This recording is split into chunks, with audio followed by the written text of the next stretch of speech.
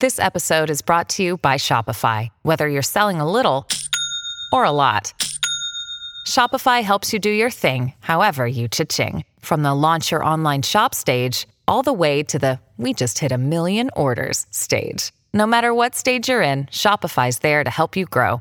Sign up for a $1 per month trial period at shopify.com/special offer, all lowercase.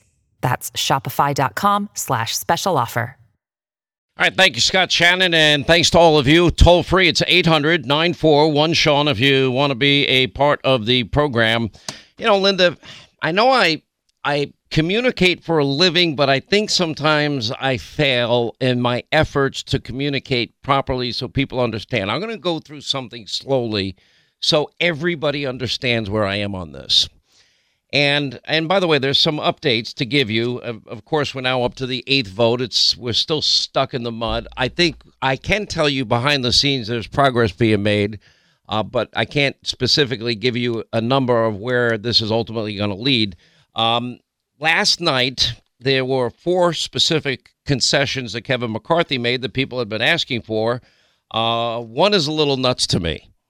And that is, he'd already given in on the issue of the motion to vacate with only a 5-member threshold, which means that at any given time, 5 members could force a vote to oust a speaker. Well, he reduced it to any 1 member. Now, that potentially, if you're dealing with some crazy people in a caucus, could be disastrous for anybody. But he agreed to it last night. That's what he agreed to. Similarly, even though more than half the Freedom Caucus already supports Kevin McCarthy, he agreed to put more Freedom Caucus members, and I'm friends with the Freedom Caucus, as all of you know, on the House Rules Committee. That's 2 additional seats. He's pledged to hold the votes that some lawmakers felt was important. I thought they were part of the agenda anyway, but anyway, term limits and border security bills. That's all part of his commitments to America, and major changes to the appropriations process to prevent any omnibus opportunities. In other words, he will allow floor amendments to be offered by any lawmaker meeting in the caucus. These are major concessions. So what have I been saying that people aren't hearing? Because I think I communicate, I've been pretty clear about this. It's not complicated what I'm saying, is if you combine the motion to vacate, now reduced to any 1 member, as a threshold that can force a vote to oust Kevin McCarthy instead of 5, that in and of itself is a massive concession. In other words, if Kevin doesn't keep his promises, I keep hearing from the 20, the 21, we need to know, we need assurances that he'll keep his promises. Well, that would be, an insurance policy to hold him accountable, or at least to let the American people know that he's not keeping a promise. But here's where I kind of am at odds with and trying to understand.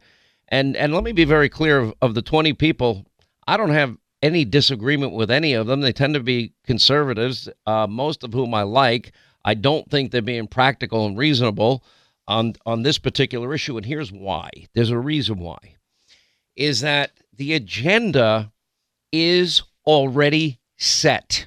In other words, I don't think there's going to be any disagreement in the entire Republican caucus on the issue of Jim Jordan in the judiciary investigating whether the FBI has been politicized and the DOJ has been weaponized. I don't think there's any disagreement.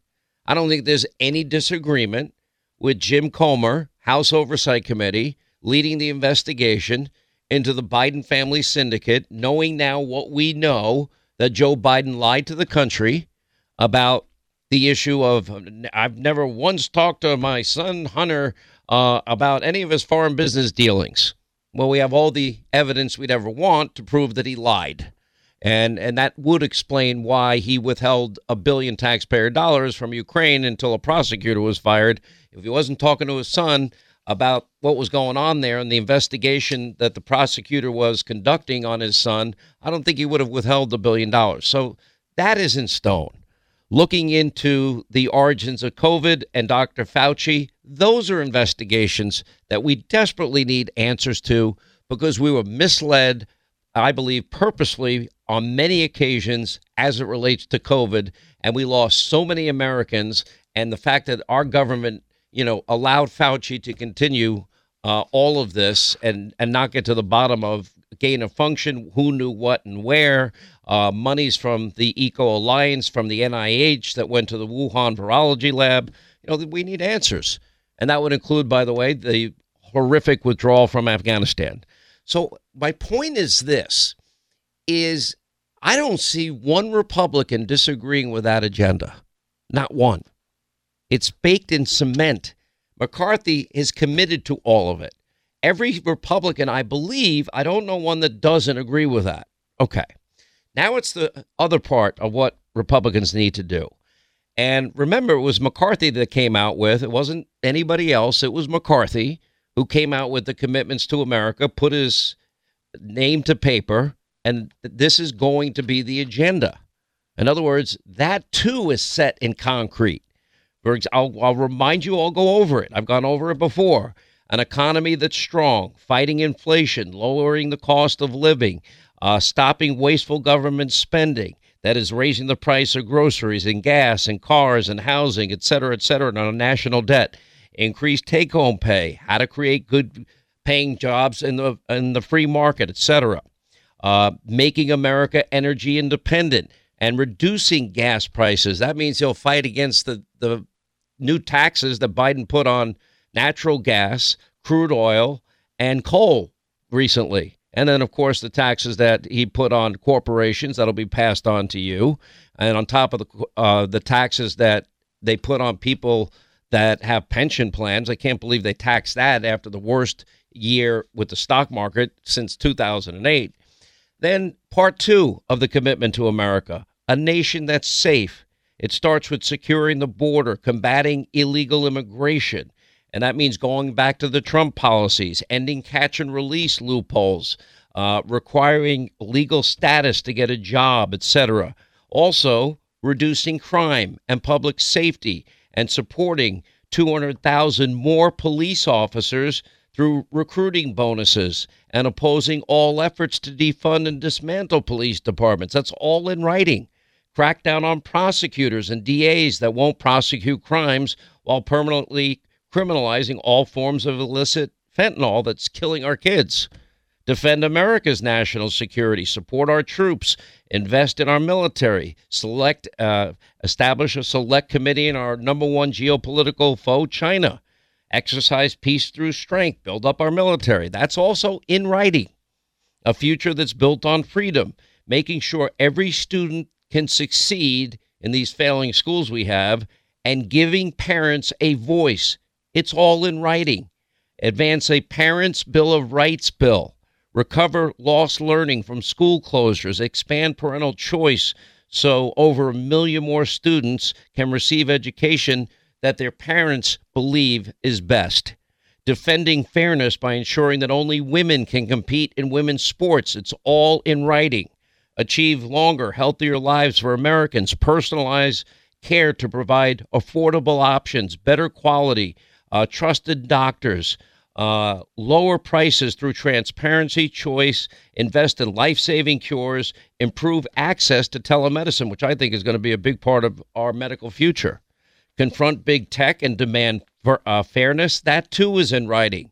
Providing greater privacy, data security protections, equipping parents with more tools to keep their kids safe online, stop companies from putting politics ahead of people. Well, we're going to have that big investigation.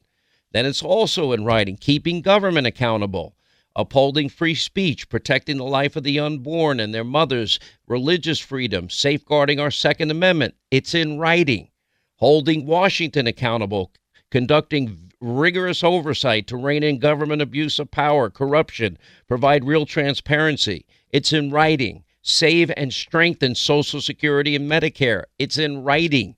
Restore the people's voice and special treatment for members of Congress by repealing proxy voting and increasing accountability in the election process through voter ID, accurate voter rolls, and observer access, meaning partisan observers watch vote counting.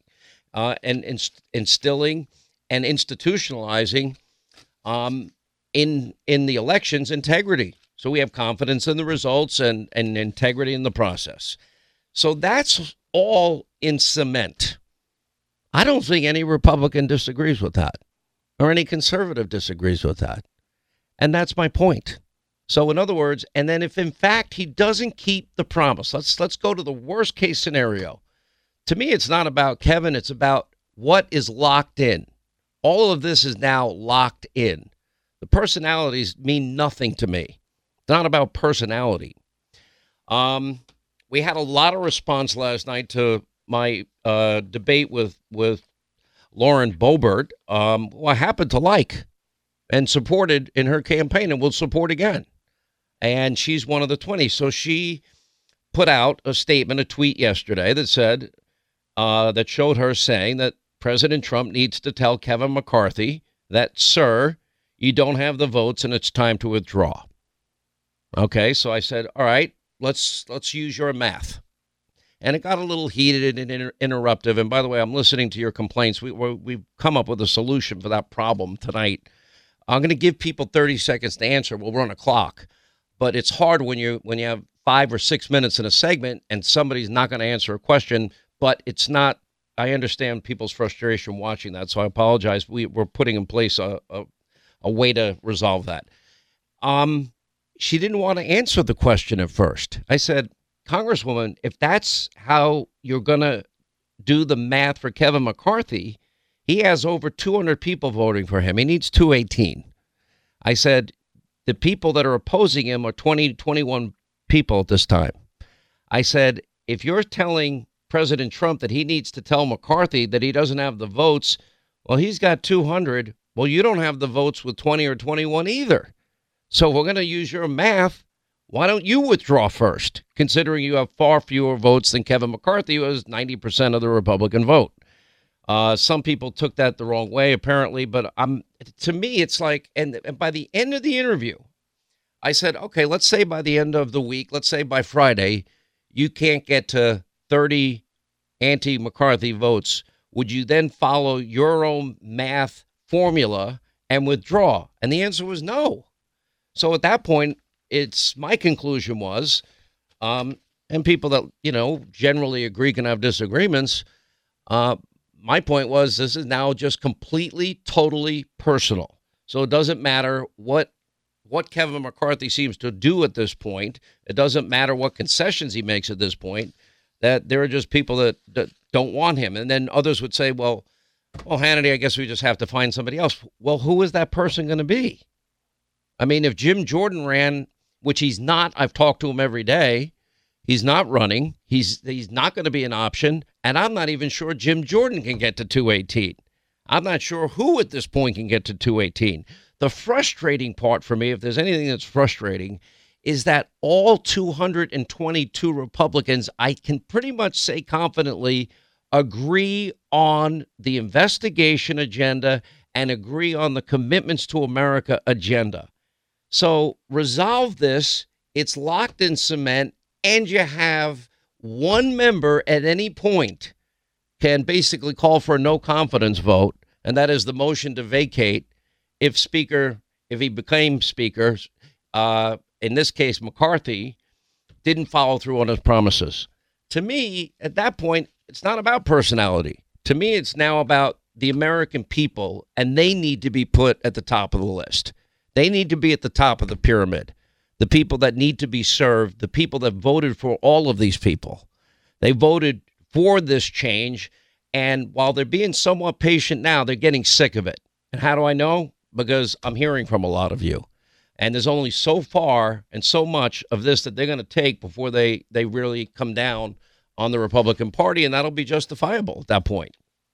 Listen, our friends at My Pillow have their My Slippers back. Now, last time they released this, it became the number one selling My Pillow product, and they have stocked up again. My Slippers now apparently come in a ton of additional sizes, all new colors, and it's the biggest sale they've ever had. Go to mypillow.com, the Sean Hannity Square, and you can save $90 a pair. That's $49.98 per pair. And My Slippers, remember, they have their exclusive 4-layer design, so you're not going to find this in any other slipper.